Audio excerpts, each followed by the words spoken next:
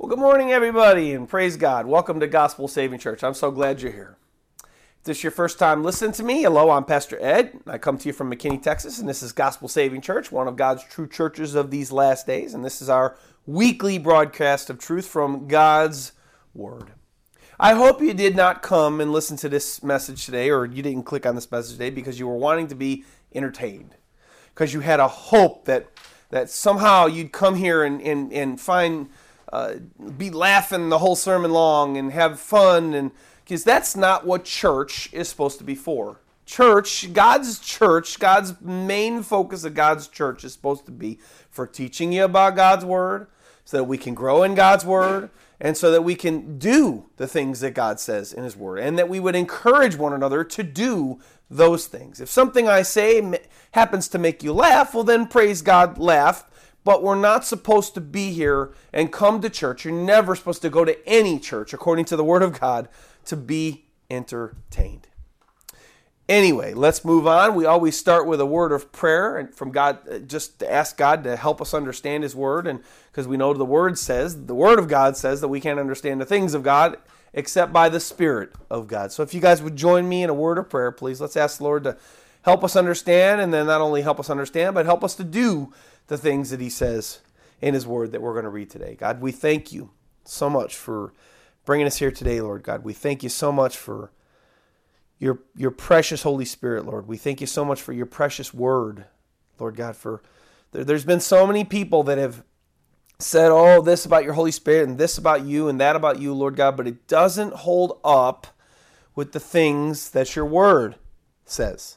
And Father God, we were just having a discussion as a church about this before this message, and some time we were having before church, talking about the things of You, and Lord, how important it is to stay upon Your Word, God in heaven, and not to move off of Your Word, God, because Your Word is our authority.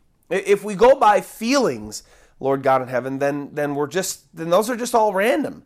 Those are just all how I'm feeling now, or how I'm feeling tomorrow, or how I felt yesterday. But Lord, if Your Word is our light, Lord, then we have an anchor. We have a solid foundation, Lord God. So I pray, Lord God, that we would always stay in Your Word. I pray that You'd bring more churches in this world back to the authority of Your Word and not just people's feelings. And Lord, I pray that You'd help us here at Gospel Saving Church and all my faithful listeners online. I pray that You'd help us to stay in tune and stuck on and firm and staunch, Lord God, on Your Word and following Your Word. And Lord, may it truly continue to be a lamp unto our feet and a light unto our path. Lord, we thank You and we love You and we praise You, and we ask all these things in the mighty name of Jesus Christ. So, a little bit different than normal today. Where you'll want to go in your Bibles, you'll want to kind of hang out in Matthew chapter 7. We'll be doing some other things, but we've had some hard times lately as a church, and it's been a struggle, I'm being honest with you right now, being transparent, to keep on going on with this work that we believe God has put us to, and to absolutely know it's been a struggle 100% that this is really the path that God wants us on, and is actually still God's will for us. It hasn't gone the way anybody's expected, and we've had a lot of downfalls, and things have been difficult, but here we are. But God this week has shown me that we are to remain steadfast for now. And so keep on keeping on for now, that is. And so, but in my seeking God this week, and these struggles that I just mentioned just now, we've been through, I did not really even start. I wouldn't have had enough time to start the verse by verse, because that's how we go here through the Bible. We go verse by verse, book by book. And I really wouldn't have had enough time by the time God gave me the thumbs up, or by the time I kind of really got the go-ahead confirmations that this work is still of the Lord to go on. I wouldn't have had enough time to prepare our verse by verse out of Acts chapter 16, because I'm dedicated to a certain amount of preparation time for that. And part of God showing me that we should keep going on and keep on keeping on is this message, because believe it or not, I didn't start this message until Friday morning. Yes, that's just a couple days ago from today. and just a little work yesterday evening, not even this morning. But just to give you a normal idea of my normal sermon prep, I usually start on Monday, so that'd be tomorrow after today's message, and then I work all the way, usually, a lot of times, most times, all the way till Sunday morning. Again, I'll still be working on it. So yes, that's 7 days that I'll work on the teaching of the Word of God for just 1 hour message that I have on Sunday morning. Because to me, the accuracy of the Word of God and keeping to the purity and the accuracy of what God is saying to us in His Word is so much more important than just anything that I'd want to say or any story that I'd want to give or any feeling that I'd want to, I'm feeling like I'm supposed to go this way. Just the accuracy of the Word and the purity and what God is saying to us in our Word. And that, to me, deserves the utmost of importance in my life, as this is a calling of mine from God, and I can't. This is one of the reasons why Gospel Saving Church is here, is because we are all into the purity and the reality and the accuracy of the Word of God, and that is our authority, not just, again, a whim or a wave of feeling or a wave of this or a wave of that. We hold true to the Word of God. But anyway, today we have a topical stand-in sermon, I'll call it. That's not the name of the sermon today. You already see the name of the sermon. I'll be giving you that here in a little bit, though, as you online already see it. A sermon that God laid heavy on my heart just around the middle of this week. And again, one that I did not even start until just this Friday morning. So here it is, but first with the backdrop for its inspiration. How this message kind of came to me. The idea and passion for this message came to me as I was working on my school bus this week. As my other job, my main job, my paid job, the one job that I get paid at that I support my family with, is I drive school bus for one of the cities that's around my city that I live in. And I use my job, my attitude, and my life, all while I'm on my school bus, to witness to the public school kids that I drive daily. I have a newer school bus, and it came equipped with a radio that I can play whatever station that I'm willing to play. Being public school, according to the corrupted law of the land, I'm not technically allowed to play Christian music, but because I'm a follower of Jesus Christ and I honor my Lord Jesus Christ, I do, and God protects me because I trust in and obey Him every day. And I don't get in trouble for playing this music, even though I could be commanded to stop and even lose my job for doing so, as that breaks the corrupted law of the land, separation of church and state, which is not even really a thing. So anyway, praise God for His faithfulness and protection. But anyway, there are a few Christian radio stations that get into the inspiration of what this message came from that I will play sometimes, but mostly I'll just play one in particular. Mostly they are pretty biblical, this one that I listen to, outside of those pastors that they lie. So they have this little, during your listening, during their shows, during their, song, hours of songs that they play, they'll have a break-in of, the one I listen to is listener supported, so there's no commercials. And so one of the ways that they get their support is they allow pastors they want to propagate their church. They want to make their name well known. They want to give an encouraging message. They want to help people find Jesus or whatever. But one of the things that they do is they allow pastors from around the country to buy 1-minute segments of talk time, where usually they'll give like a 1-minute segment of one of their sermons, or maybe a 1 minute of a couple different sermons that they'll kind of splice together of, an encouraging message or something to propagate their name or something to make their name well known. And, at times in the past, there's been one or two that they've allowed to buy time on there that were biblically super apostate, modern day preachers for that minute. But that's not been lately, so praise God.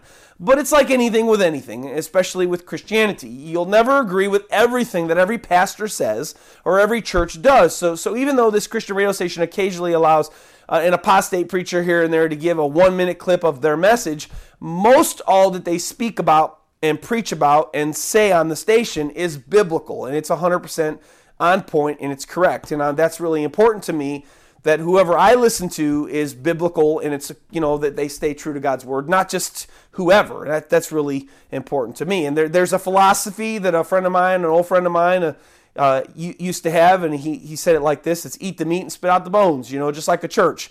Every church you're going to go to, you're never going to agree with 100% of everything the pastor's going to say, and vice versa. The pastor's not going to agree with 100% of the things that you believe, but you agree to disagree on most non-salvific, non-essential things, and then you move forward in your life loving the Lord, and then you move on in love. Eat the meat and spit out the bones. But anyway, so the inspiration, the word of God from this message came because of me listening to this Christian radio station with the kids on my bus. Now you know the backdrop. Now that you do, I'll give you the title of the message and what someone said on this station that God used to spring up this message in my heart. The title of this message is, which you online have already seen that, is Everyone is Not Saved. Everyone is not saved. Now, what someone said that sparked this message in my heart, well, it was one of the DJs or one of their pastors with their one little clips that they were playing on there. But when they were speaking to us, their listeners, as a whole, all those listened to the station, all those that were online listeners to their stations, whoever it was that was on either the DJ or the one-man pastor, they referenced to everyone that they were speaking to in their thing as if they were a child of God. Now, this may not seem very big to you, but I know for sure God does, because this word, we're going to get to that in a minute, but I have much angst over this, and my soul gets bruised to the core of my being when anyone that speaks God's word to anybody that's listening, when they do this. For you see, everyone is not saved, unfortunately.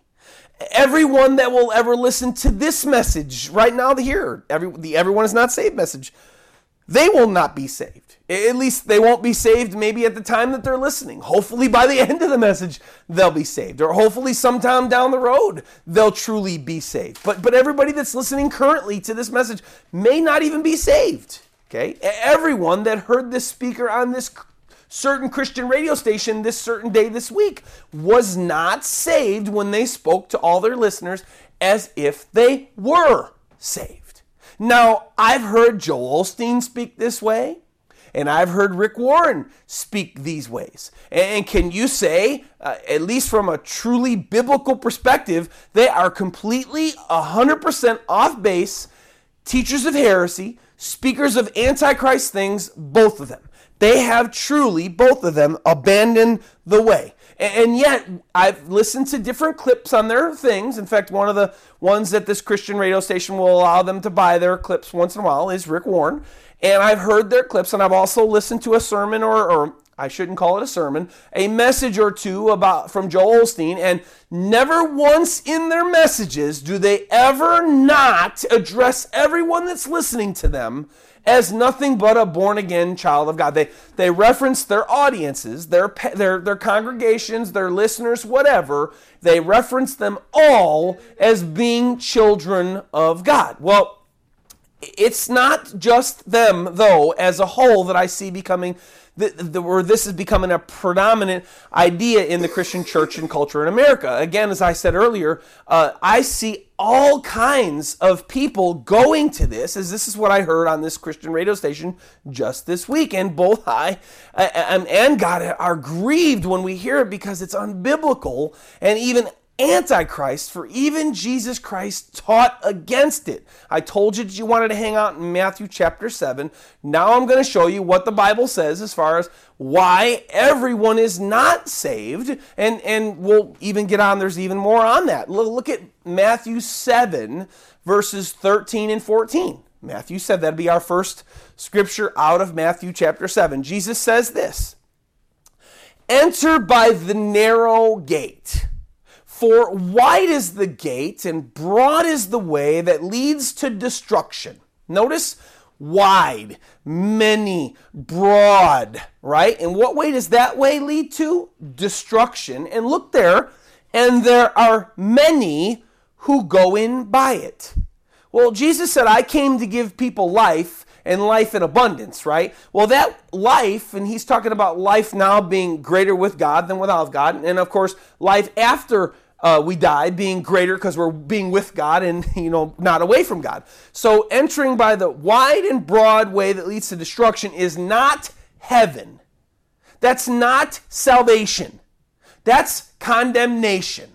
That's eternal death. And he said, many will go in by it. So you see, not everyone is even saved right there. Verse 14, because he says, narrow is the gate and difficult is the way which leads to life, and there are few that find it. So you see that the many were going to be going to destruction, or were going to destruction, and then few would find eternal life. And the reason is that the way of Christ, the way that Christ expects from his children, from those that get saved, from those that want to even think about going into the faith, the counting of the cost is that because his way is simply just too difficult.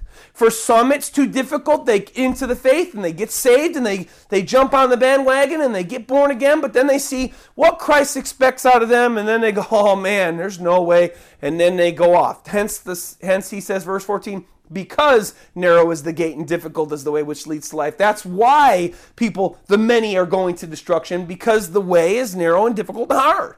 Some people just look at the way of other Christians that aren't saved and they never get saved because they go, whoa, man, I'm never going to be able to do what that guy does. That guy serves his whole life to serve Jesus Christ. I don't want to serve Jesus Christ my whole life. Man, it'd be one thing if it was just a belief, but I'm not going to do that. So because the way is narrow and difficult, few will find everlasting life. So you see, not everyone is saved. That wasn't the only place he spoke. Stay in Matthew because we're going to be going back. But just to break off, in Luke 13, 22 and 24, we have another instance where he goes on the same kind of thing. This time, let's just read Luke 13, 24, or 22, 24. And he went through the cities and villages teaching and journeying toward Jerusalem. Then one said to him, Lord, are there few who are saved? So this guy had the same question. Hey, Lord, is everybody saved or is just a few? And he said to them, verse 24, strive to enter through the narrow gate. Well, that's something that takes effort. Not that salvation is gained by works, but salvation is wrought when we seek the Lord and then we kind of want to know him, and it's kind of like we have to build a relationship and we have to create a relationship. God wants to create a relationship when we respond, and then we can, and we'll go through that kind of the end of the sermon. But you see, striving enter through the narrow gate, he says, for many, I say to you, will seek to enter and will not be able. So are all saved? Is everyone saved? Well, not according to Jesus. For many, he says here, are going to seek to enter, but they're not going to be able to. See, many are going to seek to want to be able to get into the kingdom of heaven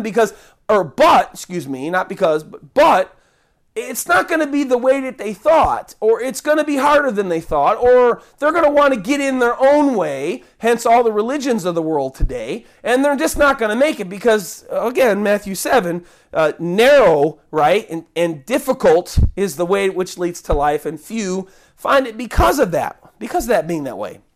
So you see, unfortunately, everyone is not saved. And according to another thing Christ said, and I'll add now, we're going to go back to Matthew chapter 7, everyone will not even be saved in the end, sadly.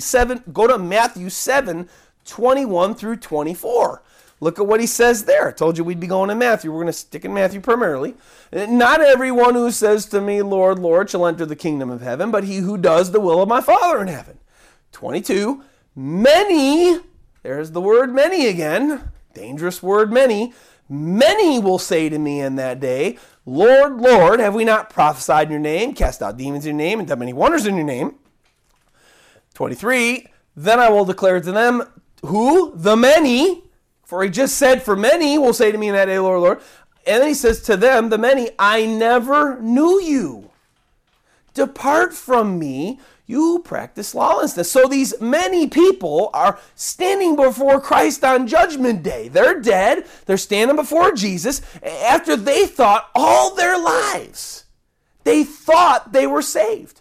For instance, nobody calls Jesus Lord that doesn't believe themselves to be saved. And my example on that is Muslims don't call Jesus Lord, and we know the Bible says they're not saved.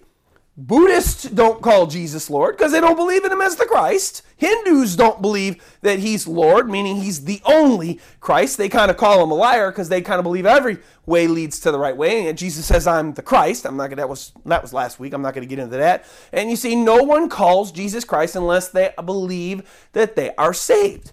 So they thought their whole lives, or from a point on, they thought, I'm saved, and I did all these good things for you, Jesus. Yet to these many people, ouch, on Judgment Day, Jesus Christ says, or will say, or has been saying, I should say, because people have been dying since he came, depart from me, you who practice lawlessness. He says, I never knew you. Yet now, thinking about this idea that was spoken of on that Christian radio station, the same way that Joel Osteen and Rick Warren do it all the time, referring to and speaking to all the many they speak to as their listeners, as they are saved, in light of what we've looked at in the Bible, that's a big fat wow. That's a big fat wow. They are, by referring to everybody in your audience as being a child of God, is not biblical. This idea, this way, this teaching makes me want to throw up. It really does. It is unbiblical. It is antichrist, and it's adding. Here's the worst part of it all. It's adding to the apostate state of our country of America. And I'm not sure if it's making an impact like that on the world, but it's definitely making an impact on the apostate state of America. For everyone is not saved, and then sadly, unfortunately, Matthew 7:21-24, according to what Jesus said even there, everyone will not even be saved. This is to God's displeasure. God says himself, 2 Peter 3:9, he desires everyone to be saved. 2 Peter 3:9, the Lord is not slack concerning his promise, as some count slackness, but is long-suffering toward us, not willing that any should perish, but that all should come to repentance. And Paul tells Timothy in 1 Timothy 2:4, God's desire, that he desires that Christians pray for everyone because he, verse 4, desires all men to be saved and to come to the knowledge of the truth. But unfortunately, as we see here, as I was actually just telling my wife, ironically, just the other day, I think even before this, because I just started this message on Friday morning, which was at work. I wasn't even home, and it was during the week. God doesn't even get what he wants. Why should we? People always cry, and I'm guilty too. I'm guilty. I can't have what I want. Why can't I just have this one thing? Well, God doesn't even have everything he wants. God can't even get everything he wants because why? God, even though God wills and desires all mankind to be saved, sadly, this doesn't mean that all are saved because he gave everyone autonomous free will. And that means that he gave them a will that was apart from his control to either choose him or reject him. And that's something that he did because God doesn't want robots. God wanted a real life relationship with people that was outside of his influence to know truly who really loved him and truly who really didn't love him. And so, sadly, most, as we read Jesus Christ speaking, do not choose his path because, why? Again, it's too difficult. Now, everyone being saved really does have a nice ring, doesn't it? Everyone saved. Oh, man. Everyone gets to go to heaven. Wow. Believing everyone that you speak to be saved really gives a person a good feeling, though, doesn't it? That one, too. Oh, man, everybody you talk to, they're saved. Oh, I don't have to reach them for Jesus, man. God loves them. They're saved. Oh, man, I feel so good about that. Wow, that's awesome. And even convincing yourselves that everyone that's around you or us in our churches is saved, that really also makes me happy, too. Wow, everybody here is for Jesus. Wow. Man, everybody here, that's deception. For even the Bible warns that deceptive people that aren't Christians, people that are wolves of the devil are going to make their way into our churches, and they're going to deceive people and pull people away from the truth. So listen, everyone is not saved.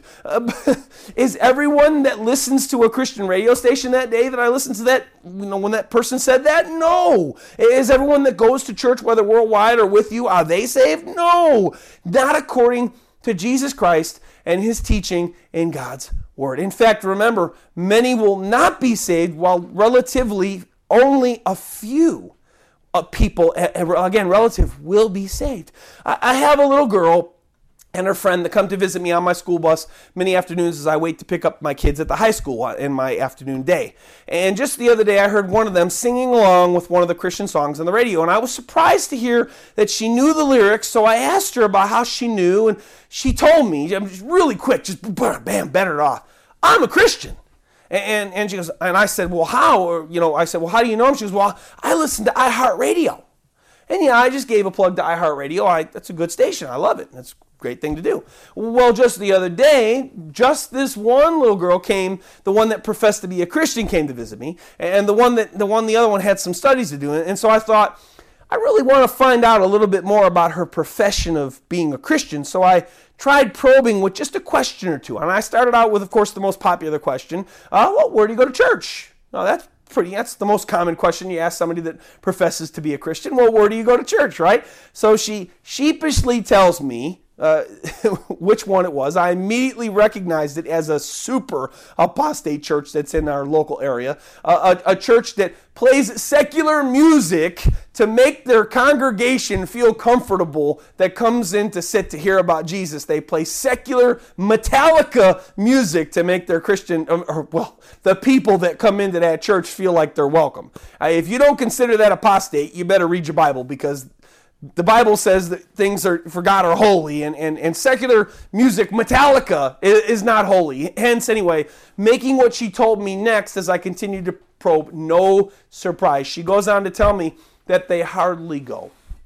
We don't really ever go, I don't know. When I asked why, she told me, here were her anti-biblical reasons for not going. They don't go because they eat out with friends and have social gatherings on Sunday, and her mom just really don't like to wake up early in the morning to go to church. Those are biblical, right? That's what we see in the Bible. But Bible says, follow God any way you want. Just do whatever you want and make up your own rules. That's not what the Bible says. Anyway, do I really believe that she's a real deal Christian, born again, saved, and headed to heaven when she dies to stay right now? No. I don't, because I don't see her lifestyle represent this, so I pray for her, and I'm trying to reach her for the Lord. If I had never heard her sing along with some of those Christian songs that were playing on the radio, I would never have guessed that she was a saved person, because her actions didn't speak the same to me. And Jesus said that we would know who was really his by the fruit that was born that comes out of that person's life. That fruit being our words and our actions and our deeds. Matthew 7:19 and 20. Every tree that does not bear good fruit is cut down and thrown into the fire. Therefore, by their fruits you will know them. 1 John 2:1-4. John, the apostle of the Lamb, says this, now by this we know that we know him, if we keep his commandments. And we know that although Jesus never gave the command, be in church, Christ just emulated the spirit of, we're gathering for church, and that's what they did all the time. Verse 4, he who says, I know him and does not keep his commandments is a liar, and the truth is not in him. But whoever keeps his word, truly the love of God is perfected in him. By this we know that we are in him. He who says he abides in him ought himself also to walk just as Jesus walked. What's my point there? Where am I going with this here? Well, the whole idea of making everybody feel saved, or kind of this all-inclusiveness of everybody getting saved, spurns on this attitude of, well, I'm a Christian. Hey, I do this one thing. I must be a Christian. People, please listen to me. The idea of everyone being saved, this mindset that's taught profoundly broad and wide in America, is not true. It's an anti-Christ teaching. The Bible is so clear about it that it's sickening and disgusting to me that any real and true believer, especially a real pastor or DJ of a Christian radio station that has an audience that's speaking to people, would really believe it, or even has a mindset to speak it to their audience. It's just mind-blowing that anybody would do this. This idea is a mindset which makes the way many teachers and DJs talk to their audiences as if they're all saved is so sad, and it makes me super angry. And I know that it makes God and Christ angry as well. And again, as I've spoken on in the sermon, backing it up with God's Word, the Bible's clear, super clear, that everyone, sadly, is not saved. And sadly, and it agrees with my heart, everyone won't even be saved. And again, this idea of making God angry. Just think of it, I'm gonna break it down even more. I kind of alluded to it just a few minutes ago. Think of this. Why would this make God so angry? This all-inclusiveness, everybody that I'm speaking to is a saved person, and not making a distinction between, like when I'm speaking, if I'm speaking to people, as I do all the time, as I do often on a weekly basis or more, I will not call somebody a brother or sister in Christ if I don't absolutely know that they are a true born-again believer. Somebody may say to me, oh yeah, I'm a Christian, and I will not automatically go, oh, all right, brother, that's awesome. I will not call another person a brother or a sister in Christ, giving them a false sense of being in God's arms, unless I truly hear why they're a Christian, what the proofs of them being a Christian, what the fruits of their lives. I'll wait and see the fruit of your life. I won't just jump and make you feel secure in God's arms until I know for sure, until I see it, until I see the fruit of a real Holy Spirit-filled person in front of me. I won't do it. And here's the deal. If teachers of God's Word teach as if everyone that's listening to them is saved and safe in God's arms, but they're not, then why would anybody that's listening see their need to truly ever seek God in Jesus Christ and come to find out how He said that they should be saved? The answer's simple. They won't. If you just make everybody that's listening to you feel like they're safe in God's arms, then how would they see their need? How would they see that they're not saved? If we as teachers and those that proclaim the Word of God don't make that distinction to our listeners, how are they going to see the difference then? To make them see that they need to turn. And if they won't see the difference, and if they won't see their need, because they won't see their need, then they will ignore God's Spirit calling them to really come to know Him. Salvation, no. You see, there's a difference between the salvation knowledge of God and just a knowledge of God. Okay? There's a salvation know God. This is like an intimate relationship like a man would have with his wife, or a wife would have with a man in a marriage. This is a salvation knowledge. It's an intimate, personal knowledge. It's a relationship knowledge. But there's also a knowledge of, hey, I know this person that I see on TV all the time. This guy that, this singer, this girl, she's a singer. I know lots of Christian singers. Carrie Job and Mercy Me and all kinds of different Christian singers. I know of them. But do I know them like I know my wife? No, I don't know them like I know my wife. Hence, I don't have a relationship with them. I just know of them. Well, most people in this world, especially in America, know of God, but they don't have a personal relationship with God. And if they don't see their need, because speakers speak all-inclusively, then they're going to go to their graves being assured that they are saved, and yet they won't be. Does that sound familiar to you? Does that sound like something that we've just heard? Yeah, that's Matthew chapter 7, verses 21 through 24. Those people are the people that what we're doing now, not me, but what people that are Christians now in this country are so-called preachers and speakers, DJs, pastors of this Christian world that we have now. This is what they are making an atmosphere of this idea of making people feel secure in God's arms, but they're not really. They're making Matthew chapter 7, verses 21 through 24 a reality in our world. Because all are not saved that are in their audiences. And they're really doing their audiences a great injustice by doing this. For unless there's a saying that's very, very common. I love old sayings. If you know me for any amount of time, you probably know me in my sermons. I love old sayings. I love old, because all the old sayings are so on point. People had so much more insight. I think people spoke more with one another and people did more thinking. Now everybody's faces are in their phones and in their electronics. But people did more thinking back in the old days. And there's an old saying, and it goes like this: necessity is the mother of invention. That means, in case you don't know what that means, there was a time in our world where people didn't have a table and chairs to eat at. They just ate on the ground. You know, Adam and Eve, when they were first created, they didn't have a table and chairs. God had to give them the wisdom to build that, but then they actually accumulated that knowledge because they were like, well, you know, tired of sitting on the ground, and they figured, well, I could sit on this rock and then eat, and that's better. But then at some point, their necessity of wanting a better way to eat caused them to create a table with chairs where you could actually sit upright and you could sit down and you could, you didn't have to be on the ground uncomfortable. You just look other things, transportation. And people got tired of walking long distances. They were like, there's got to be a better way to walk long distances. And so what did they do? They were like, well, there's that beast of burden over there. Let's see if that horse and that cow or that beast, they sure do move a lot faster than we do. Hey, let's get something to hook up behind them and let's roll. And that's better. That's better than walking 100 miles. Let's get a horse and carriage. That's better than walking 100 miles. We'll see, unless it works the same spiritually.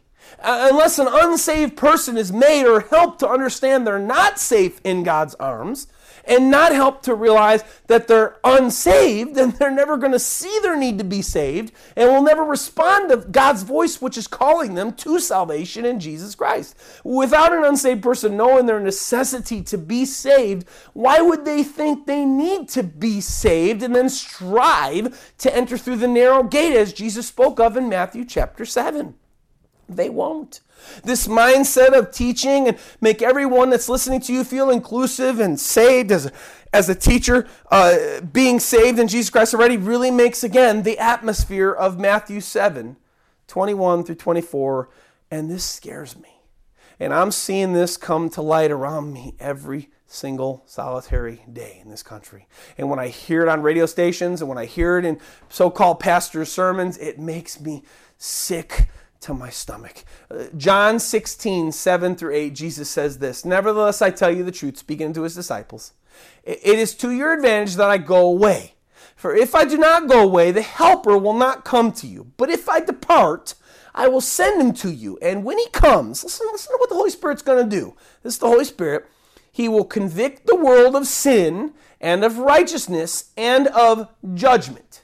But," now think of this, "if a Christian speaker, any Christian speaker, makes all those listening to them feel included in the salvation of Christ, and as if all that are listening to them are saved and they already are safe in God's arms, then they can easily ignore God's Holy Spirit convicting them of the sin of rebellion, of them being the God of their own lives that separates them from God, and the judgment due to them because of that sin. And then they won't do what's necessary to be saved." To all of my people out there that are listening to me, that love Jesus Christ, that are truly born again, that are truly saved, because that's a big if you are, I'm going to speak to you separate than I'm going to speak to those that are maybe not. Please listen to me. Don't get caught up in the deception that everyone in your church or everyone that you speak to on an everyday basis at your job, wherever, at the grocery store, do not get into the mindset that everyone around you is saved. And please, my brother or sister in Christ, stop allowing yourself to believe that all people around you in this world are saved. And please, DJs of Christian radio stations, and even you pastors out there, stop believing and referring to your listeners and your congregations as if all who are listening to you and your listening audience are saved. Because this is adding to the atmosphere of Matthew chapter 7, verses 21 through 24. And it's adding to the number of people that are going to stand before Jesus Christ someday, and they're going to go, "Lord, Lord," and he's going to go, "Who are you? I know you did all those things, but you're not mine. Why, you're not mine? You didn't do the will of God, and you practiced lawlessness. Why did you think you were mine?" "Well, but Lord, we were told." He's going to say, "Be gone." And do you want to be a part of that? If you love Jesus and you really are saved, do you want to be a part of adding to that number of people that stand before God and that he turns away after they've been deceived all their lives? And really listen, please listen carefully, my listener. I don't want you just to think that you're definitely saved 100% because I'm speaking to saved people. There are saved people and there are unsaved people. And there are people who listen to this message that will be saved, and there are people that are listening to this message that will not be saved. Remember, but who are you? Where are you to God? Just because you may have a belief in Jesus, I'm going to touch on that in just a moment, just because you may have a belief in Jesus doesn't necessarily mean that you're saved. Remember, Matthew 7, 21 through 24, not everyone who says to me, Lord, Lord, shall enter the kingdom of heaven, but he who does the will of my Father in heaven. Notice that's not just a belief, that's actually finding out what God's will is and doing it. Many will say to me in that day, Lord, Lord, have we not prophesied in your name, cast out demons in your name, done mighty wonders in your name? And I will declare to them, I never knew you. Get away from me. Again, they stood there at the judgment day, thinking that they were Christians their whole lives. But Jesus said, no, you're not. And they didn't realize it. They didn't acknowledge it. They didn't even acknowledge it before Christ. God just showed me. They were deceived standing at the judgment seat of Christ. They were deceived. How do you know that you're right with him? Many will go the way of destruction because the way is narrow and hard and difficult. Where do you stand? Many people will stand before Christ one day and call him Lord, Lord, just like they professed him as their Lord while they were alive, and he's going to tell them, I never knew you, depart from me. How do you know, my listener, that you aren't one of them? And people, listen to me, please. Jesus Christ said that this would be the many. Many would come to him in that day and say, Lord, Lord. So how do you know that you're saved if you really think you're saved? If you know you're not, that's one thing. But if you think you are, how do you know? How do you know? How do you know you're not one of those people that are going to stand before him and say, Lord, Lord, and he's not going to say, be gone from me? Well, how do you think you're saved? Have you bought into the one lie in America that teachers of the Bible have taught, just a belief in Jesus Christ is going to save you? Have you bought into that one? Well, I believe in Jesus, Pastor Ed. Was that going to save you? Well, the Bible says that even the demons believe in Jesus Christ. And we know that they're never, ever, ever going to be saved. And so just a belief is not going to save you in Jesus Christ. How about this one? Just pray this prayer of salvation and believe on Jesus Christ and you'll be saved. Well, it's really sad to say, there's not one magical prayer of salvation listed in the Bible in God's Word even once. And again, even the demons believe in Jesus Christ, and we know they're not saved. I know that the Scripture references all over the place belief in Jesus Christ for salvation, but when you get a little deeper in God's Word, the Bible is super clear on what type of belief that this belief of salvation needs to be, because there's all kinds of belief. And God tells us in His Word that He requires a certain kind of belief to be saved. I already addressed it earlier. There's a knowledge of belief of just things. Oh, I believe that there's a red car, there's a blue car out there, there's a white car out there. Or I own a red car and I drive a red car to work every day. One is an intimate knowledge. One is a knowledge of relationship. One is a knowledge that I have in my head. Look at the way Paul spoke about this belief, this salvation belief in Romans 10, 9 and 10. He says this, if you confess with your mouth the Lord Jesus and believe in your heart that God has raised him from the dead, then ye shall be saved. Notice that he said that you had to have a belief in your heart about Jesus Christ being risen from the dead. Not just a belief of like you'd believe in the sun or the moon or a car or a house or a person that's in the world. What does this heart belief that Paul speaks about look like biblically to Jesus? because that's who we're looking to get a hold of. We're not looking to impress Paul or me or John or Barbara or Ben or Sal or whatever. We're looking at impressing Jesus. Well, what kind of heart belief did Jesus Christ say that we needed to have to be saved? And here it is. And here's where Matthew 7, 13, 14 come in. For many will go the way of destruction because it's easy and broad, but many won't because the way is hard. For Jesus tells us the way in Matthew 16, 24, and 25, speaking to his disciples of all peoples, he says this: if anyone desires to come after me, let him, that means that they should do, deny himself, or we'll say deny themselves. That very deny themselves is what keeps most people out of the kingdom of heaven. Because this is where, okay, I have a head belief in Jesus Christ, but now I'm supposed to deny myself. Well, what does deny myself mean? Deny myself biblically means that I take myself off the ruling throne of my life. Because you are the one that's in control of your life. And you decide to deny yourself, or you decide to surrender the lordship that you have of your life over to Jesus Christ. That means you fall on your knees and you raise your voice up to God and you cry out to him and say, Jesus Christ, please be my Lord. I give you my lordship of my life. And he clarifies what that really meant in verse 25, the very next verse. For he says, for whoever desires to save his life, meaning I want to rule my life. I want to own my life. I want to be the one that's in control of my life. For whoever desires to save his life, his earthly life, will lose it, meaning they'll lose their eternal life. If you want to be the one in control of your life, you will lose your eternal life. But he says, whoever loses his life or denies himself of his life or surrenders his life and his heart to Jesus Christ as Lord, as a surrender, as a turning to, for everything, as a, Lord, I need you. I've screwed up my life. I need you to rule me now. I've done a terrible job of ruling myself. But whoever loses his life for my sake, there's the key, they'll find it. Meaning they'll find eternal life.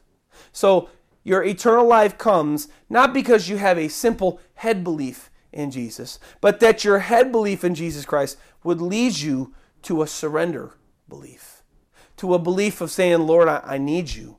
Jesus Christ, please save me. I want you to be my ruler. I want you to be my Lord. I want to follow you now. I'm tired of following myself. And then after we make that decision, Matthew 16:24, after he says deny himself, he also goes on to say, then we're supposed to take up our cross. And then we're supposed to follow him. Taking up our cross is a crucifixion of our flesh. When we come to follow Jesus Christ, here's another point where people then fall away from the Lord, why that way is too difficult and too hard. Once you take up your cross, once you decide, I'm going to follow Jesus Christ, then he says, okay, now live holy. All those things that you used to watch, oh, you were a porn addict, oh, you liked heavy metal rock and roll where they worship the devil, oh, you liked those movies with all that swearing and all that nudity. No, sorry, that's not going to be anymore. Now I'm your Lord? No. All that stuff's got to go. And it's called sanctification. It doesn't happen right away, but your heart condition toward all that stuff has to be, okay, Lord, you're my Lord. So now I know, here's what your word says. And okay, Lord, you're going to purge me of all evil? Okay, Lord, I'm ready. Lord, I'm yours. Take it. Oh, I can't drive 100 miles an hour in a 30-mile-an-hour zone no more? Oh, okay, Lord. Yes, Lord. Yes, sir. Oh, I can't watch that movie because it has even one swear word in it, Lord? Yes, Lord. Okay, Lord. You're my Lord. You're my Lord. But most people fall off there because the way is hard and difficult and narrow. And then, of course, we're supposed to follow him.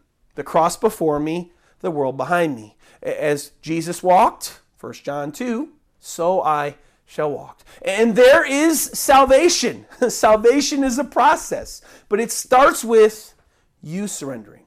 It starts with you falling on your knees, turning your eyes up to heaven, sick and tired of you running and ruining your own life, and letting Jesus Christ be the Lord. Letting Jesus Christ be your master. And then you letting him sanctify you, and then you deciding to follow after him. Where are you going to be when you stand before God? You won't listen to Gospel Saving Church and go, oh, I just don't know how I should be that way. I'm going to stand before, yeah, Lord, I'm all right. He's going to say, dude, you heard Pastor Ed tell you right from my word how to be saved. You knew. So now you know. What will you do? You can't stand here and you won't be a Matthew 7, 21 through 24 person when you go to heaven and you meet Jesus Christ on your judgment day. You'll either be perfected or you just won't listen to me anymore. But either way, I pray that at some point you would surrender. You would surrender. And you wouldn't be deceived and you wouldn't be unsaved. Let's pray. Lord, thank you so much for your word.